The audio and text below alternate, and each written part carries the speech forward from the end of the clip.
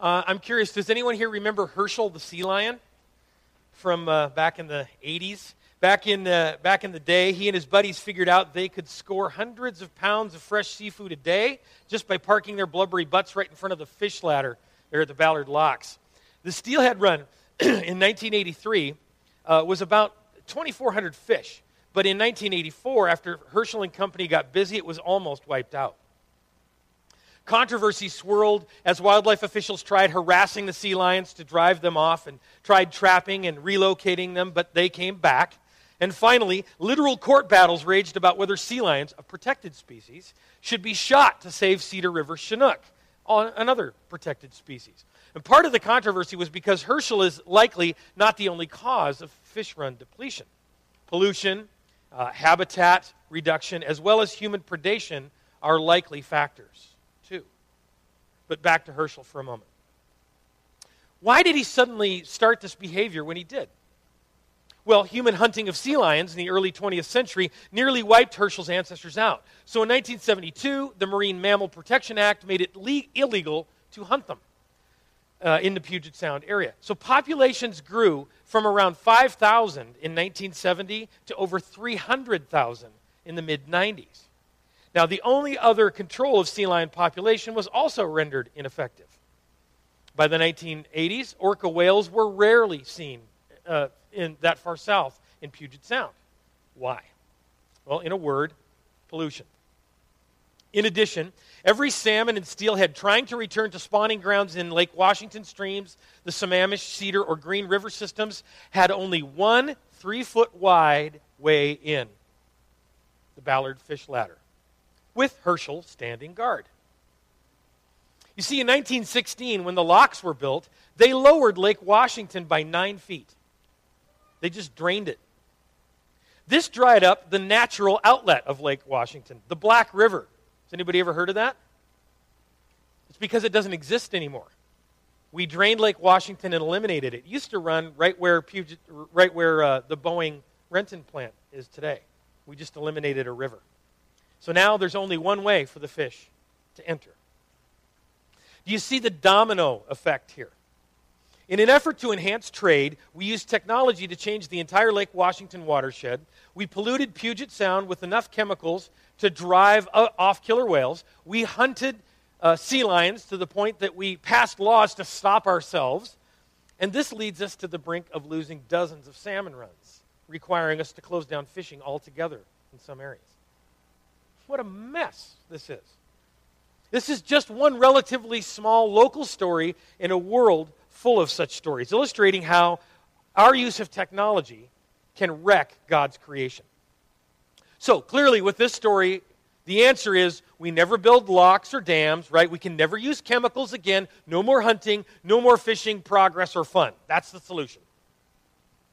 Well, no, that's not it. But maybe we can look at the missing piece in the Herschel salmon debacle. It's the sinful human heart that drives all of this. Yes, sin behind our ecology, right? Stay with me. There are 3 propositions I'd like to place before you that come directly from the Bible and set the stage for not just defining how our sinful hearts begin these problems, but how we can counteract them too. Proposition number 1 comes from Romans chapter 8. And we're given enough time and extended, we're going to cover that more in detail if you're interested. So stick around. But let's take Romans chapter 8 at verse 22. Paul says this, "We know that the whole creation, has been groaning as in the pains of childbirth, right up to the present time.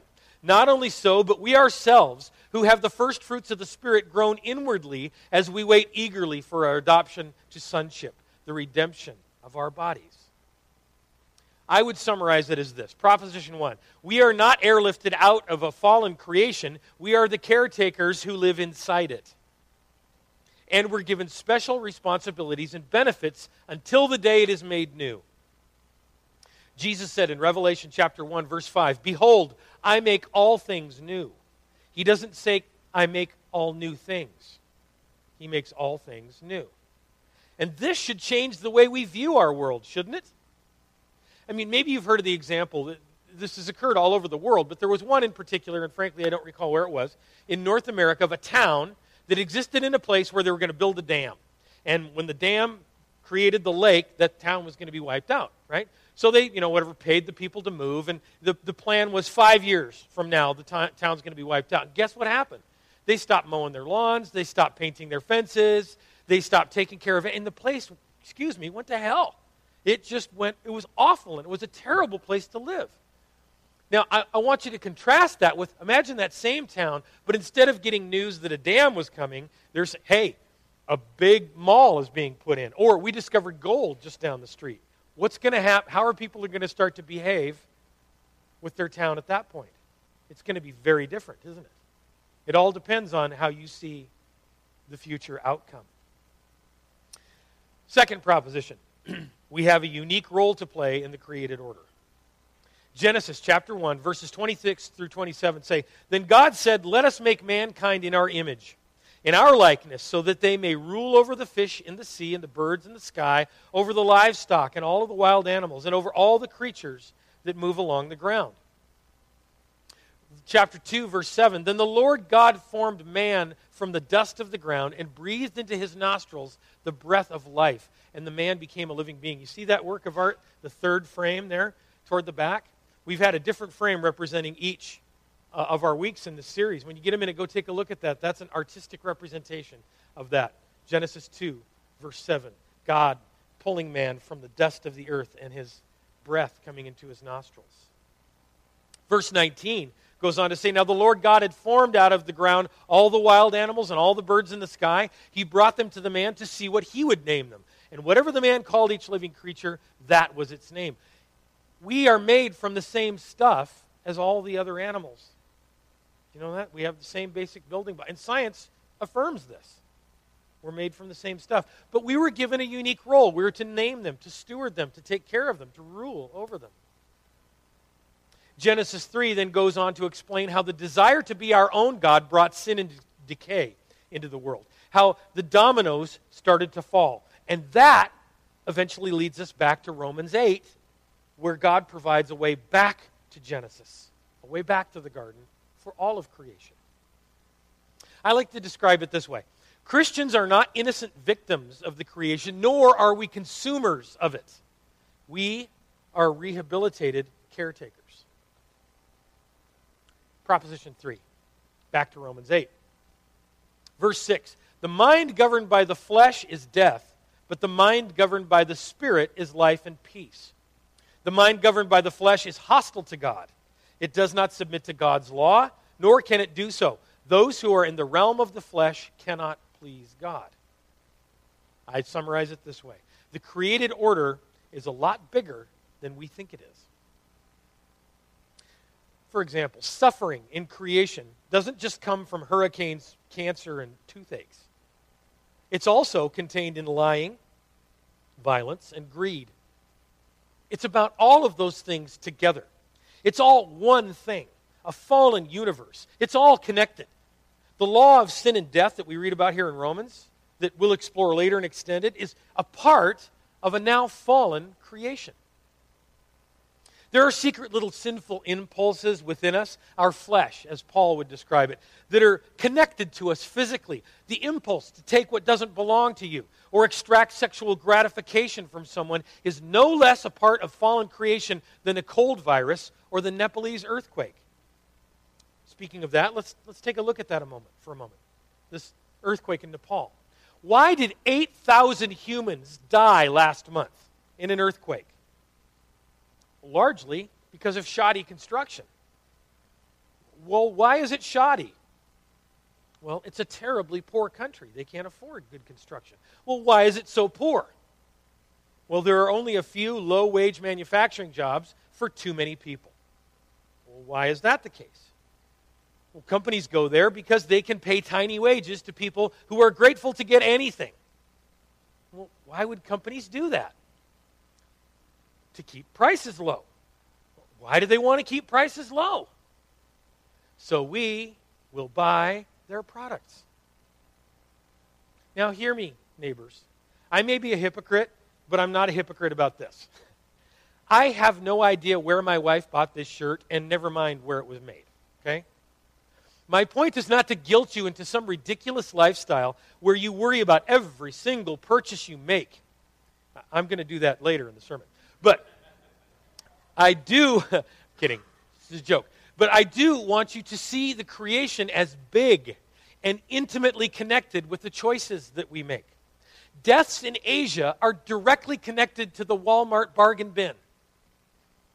And this was exactly Paul's point in Romans chapter 8. If we rightly see that we are inexorably woven into a fallen creation, that there is no way that we can feed our own children without a child somewhere else going hungry, if we start to understand that, then we will turn to heaven along with Paul, and we will cry out, "Who will save me from this body of death?" Thanks be to God through Jesus Christ our Lord. That's how we get to that saving understanding, is when we begin to understand it's jacked up, neighbors, and we're part of it. There's no way out except Jesus. You see, a big problem with Western society is not so much that our sin goes unpunished and that we live free of direct consequences, though that is largely the case, but it's that we don't connect ourselves, including our sin, to the rest of creation. We've narrowed our definition of the creation. We've dissected it, reduced it, boiled it down, and disassembled it. It's called reductionism. We don't recognize it as a whole thing anymore, the way it was created to be. Work is somehow separate from our food. Relationships are separate from our time. Love is separate from our morality. But it's all creation. It's not just baby sea otters and old-growth forests and global warming. That's not the only part of creation. In fact, I would say radical environmentalists are thinking way too small. Many of them reject the idea of human sin, which ironically is what drives so much of the things they decry. And scientists are thinking too small as well. Astronomers who gaze back into time to the forming of galaxies with tools like the Hubble Space Telescope, which is a pretty spiffy bit of technology, have made the universe smaller, but not necessarily better understood, because they tend to reject the Creator, who's at the back of all of this. Paul, again, this time in Romans chapter 1, says this in verse 20. For since the creation of the world, God's invisible qualities, his eternal power and divine nature have been clearly seen, being understood from what has been made, so that people are without excuse. We see him everywhere.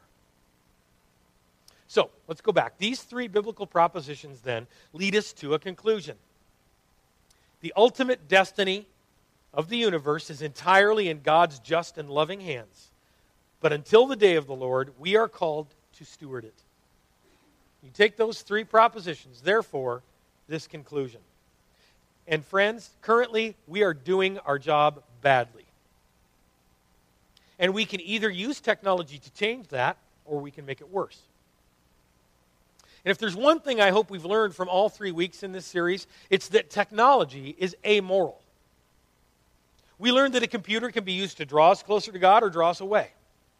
Our cell phones can either connect us to each other or pull us apart. And it's no different with creation. We can use plastic to replace rare, naturally occurring materials, thereby preserving them, or we can pollute entire ecosystems with it.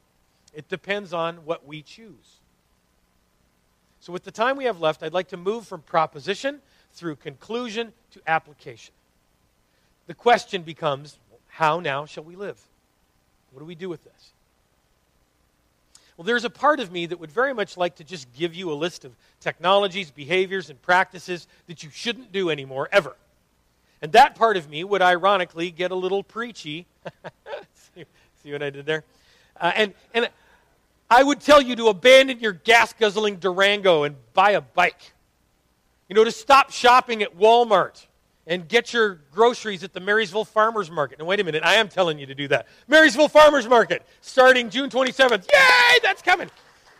So go do that. Yes, I am telling you that.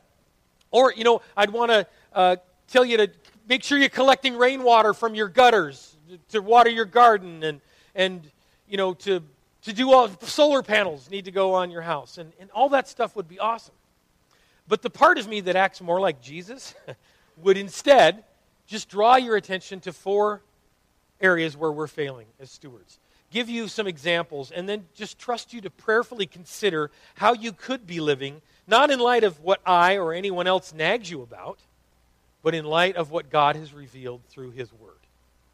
That's our authority, right? All right, so 4 ways I think we're messing it up. First, we're revising God's creation. We're revising it. You could call this globalization versus localization. Now, humans have traditionally been dissatisfied with the shape and scale of creation. We tend to want more of everything. We want to move it around. We want to remodel creation in a way that suits us better. An example is we tend to always want to make things bigger, especially in the West. Bigger, better, faster, more. According to the American Independent Business Alliance, out of every dollar you spend at a national chain store, only 13.6 cents of that dollar stays in the town to be spent on roads, schools, and in other businesses and charities, as opposed to 48 cents of every dollar you spend in a locally owned and operated business. Now that means when you spend $1 at Home Depot, 86.4 cents of it leaves Marysville, never to return, to be spent somewhere else in the world. Now just imagine what would happen if instead of dollars, we were talking about air.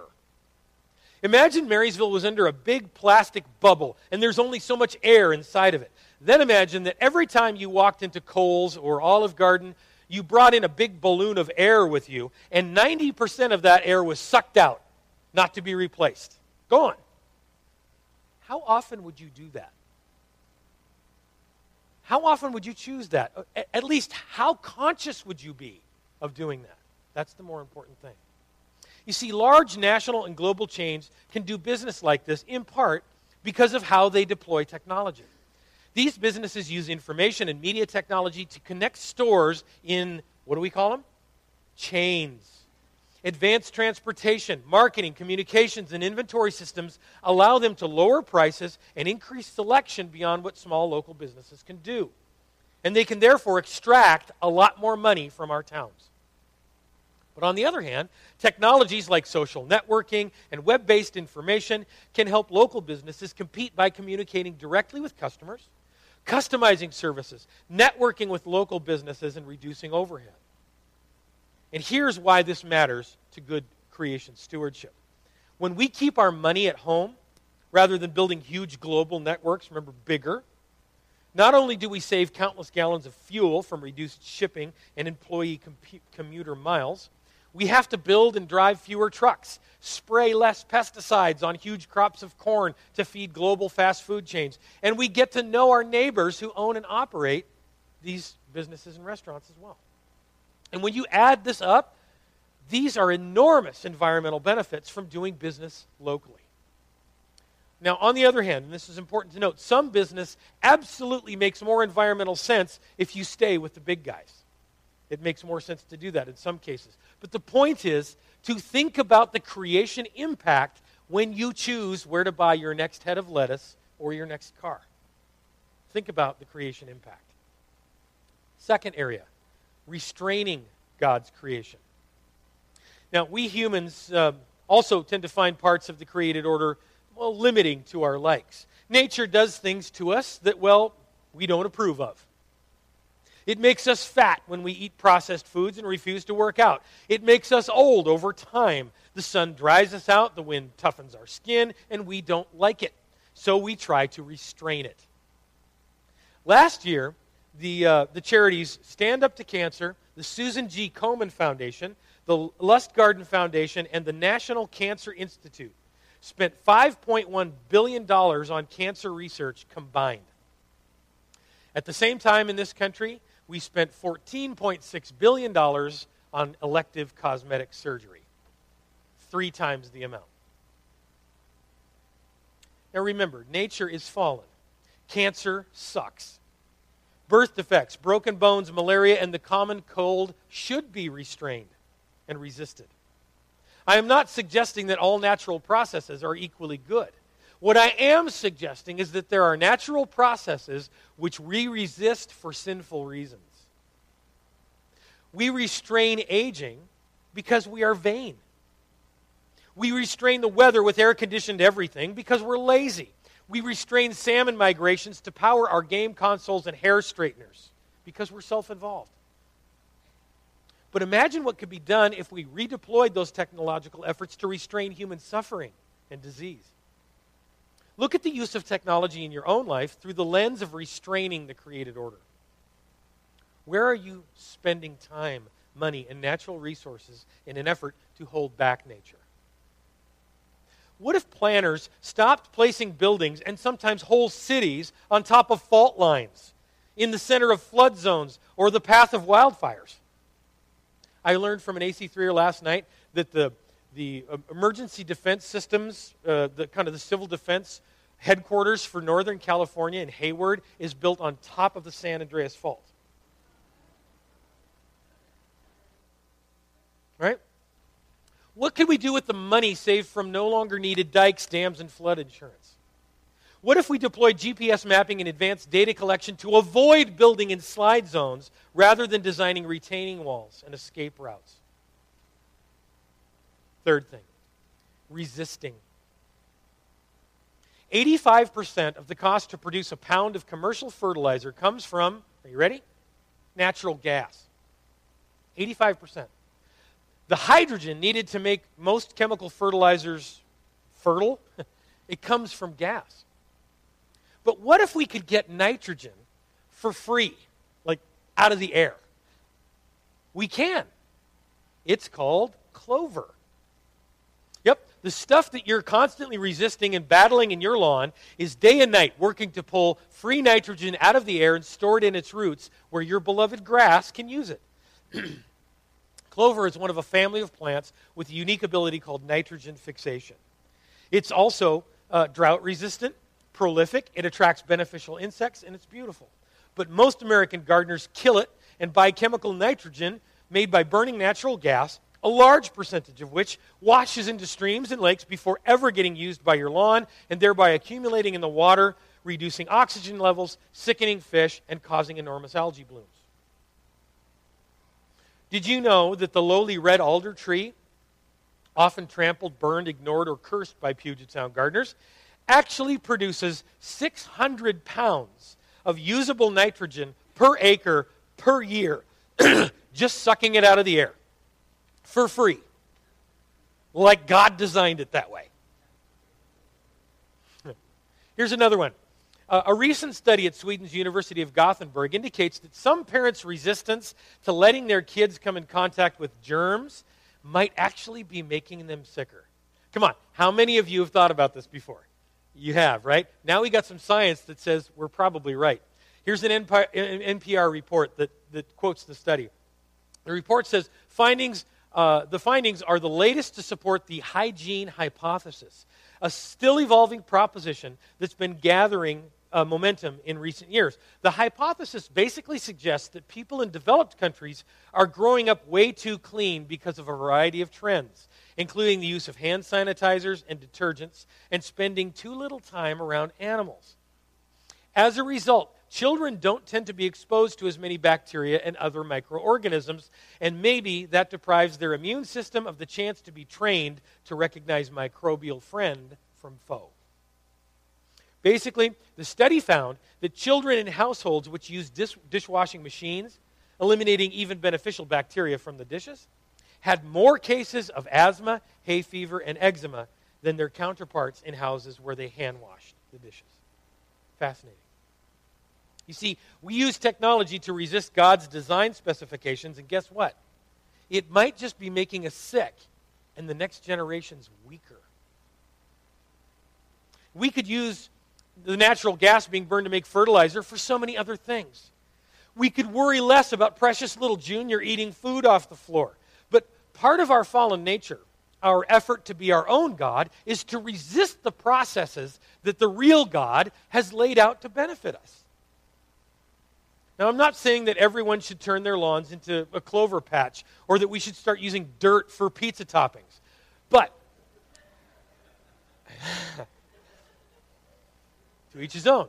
But I am suggesting that you consider where you might be using technology to resist a God-designed process that was meant to bless you. Finally, number 4, ravaging. I call this fracking versus sunshine. There are lots of examples of humans ravaging the planet. There are acres of rainforests being depleted, fisheries that are pushed to extinction, water pollution, soil erosion, you name it. But they all share the common root cause of humans extracting from the rest of creation without putting back.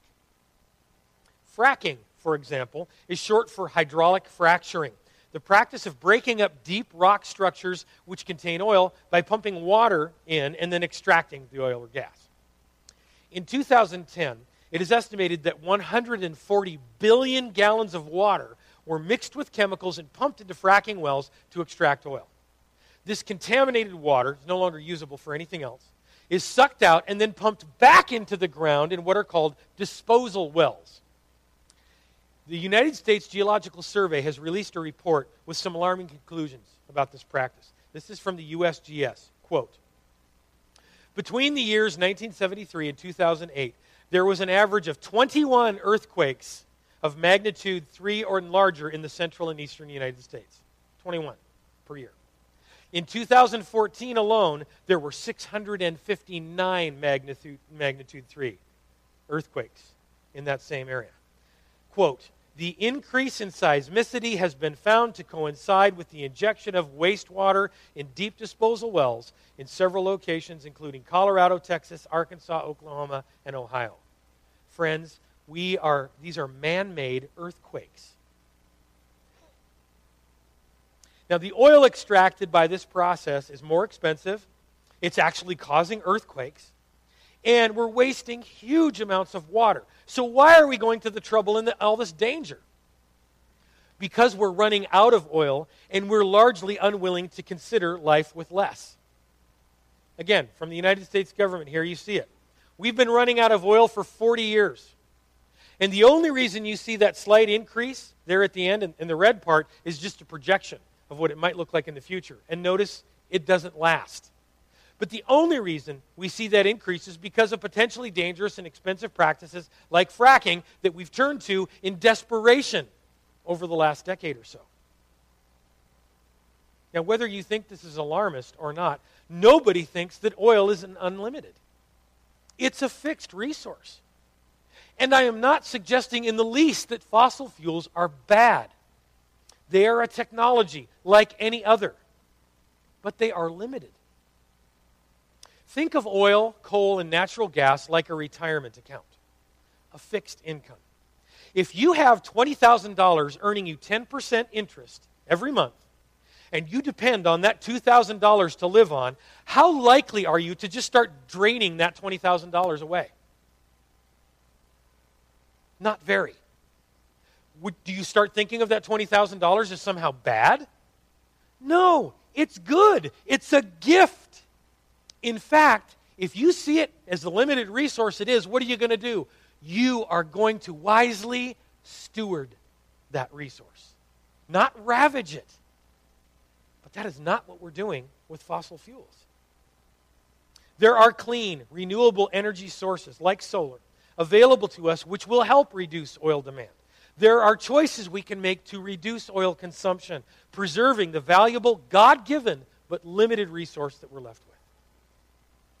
Think of how many gallons of oil will be burned by the 18 extra trains per day passing through Marysville from Midwest fracking operations, carrying tankers full of coal and oil, which will be loaded onto ships, which burn oil, that haul it to fertilizer factories, who then ship that fertilizer in trucks, which burn oil, to farmers who will spread it with more oil-burning equipment, back in the Midwest cornfields sitting atop the place where the oil came from.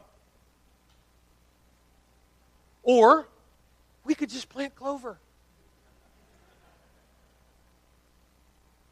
Okay, friends, hear me now on this. And I've saved this for the end so I can make this perfectly clear. My fear is that you will walk out of here thinking that I've just made a political speech.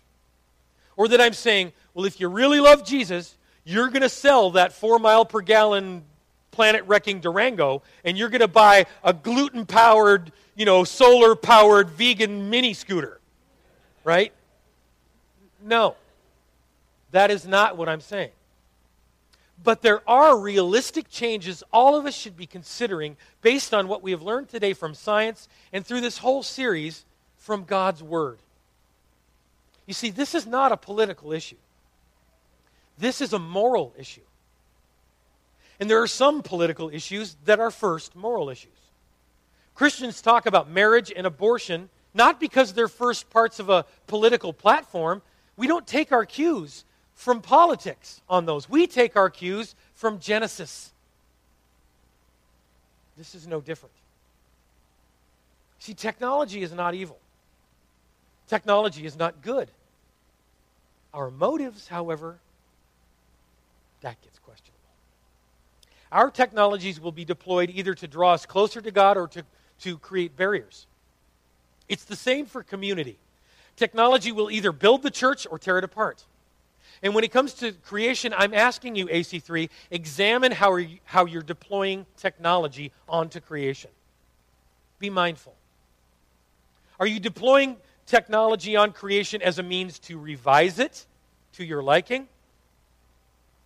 To restrain it from its divinely designed potential? To resist its influence and even its blessings? And to ravage it, playing God in a universe where we are clearly not the God? Or do we use technology as a means to preserve and steward every aspect of this, albeit fallen, but amazing garden?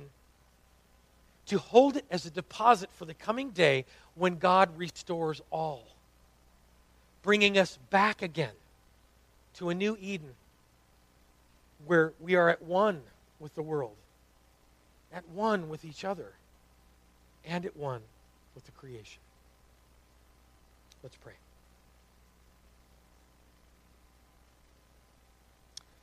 Creator God, I will boldly speak for us as a church. We repent of our sin, the original sin of thinking that we're God. It just goes back to the beginning. And in our delusional godness, we've tried to remodel. We've tried to resist. We've ravaged. We've committed all kinds of sin. We've ravaged each other. We've ravaged our own hearts. We've ravaged your name. We've ravaged the mountains and the oceans. All of it. God, forgive us. And through your Spirit, guide us to be good stewards of all of this, Lord. To use the technology that you've also gifted us with to build your kingdom and not to tear it apart. God, thank you for your grace, for the mercy that you've given us, that we have a way out. Lord, show us that way. I pray this in Jesus' name. Amen. Well, thanks for being with us here, friends. We are going to take just a 5-minute break, and then you've got time to get your kids checked in, grab a cup of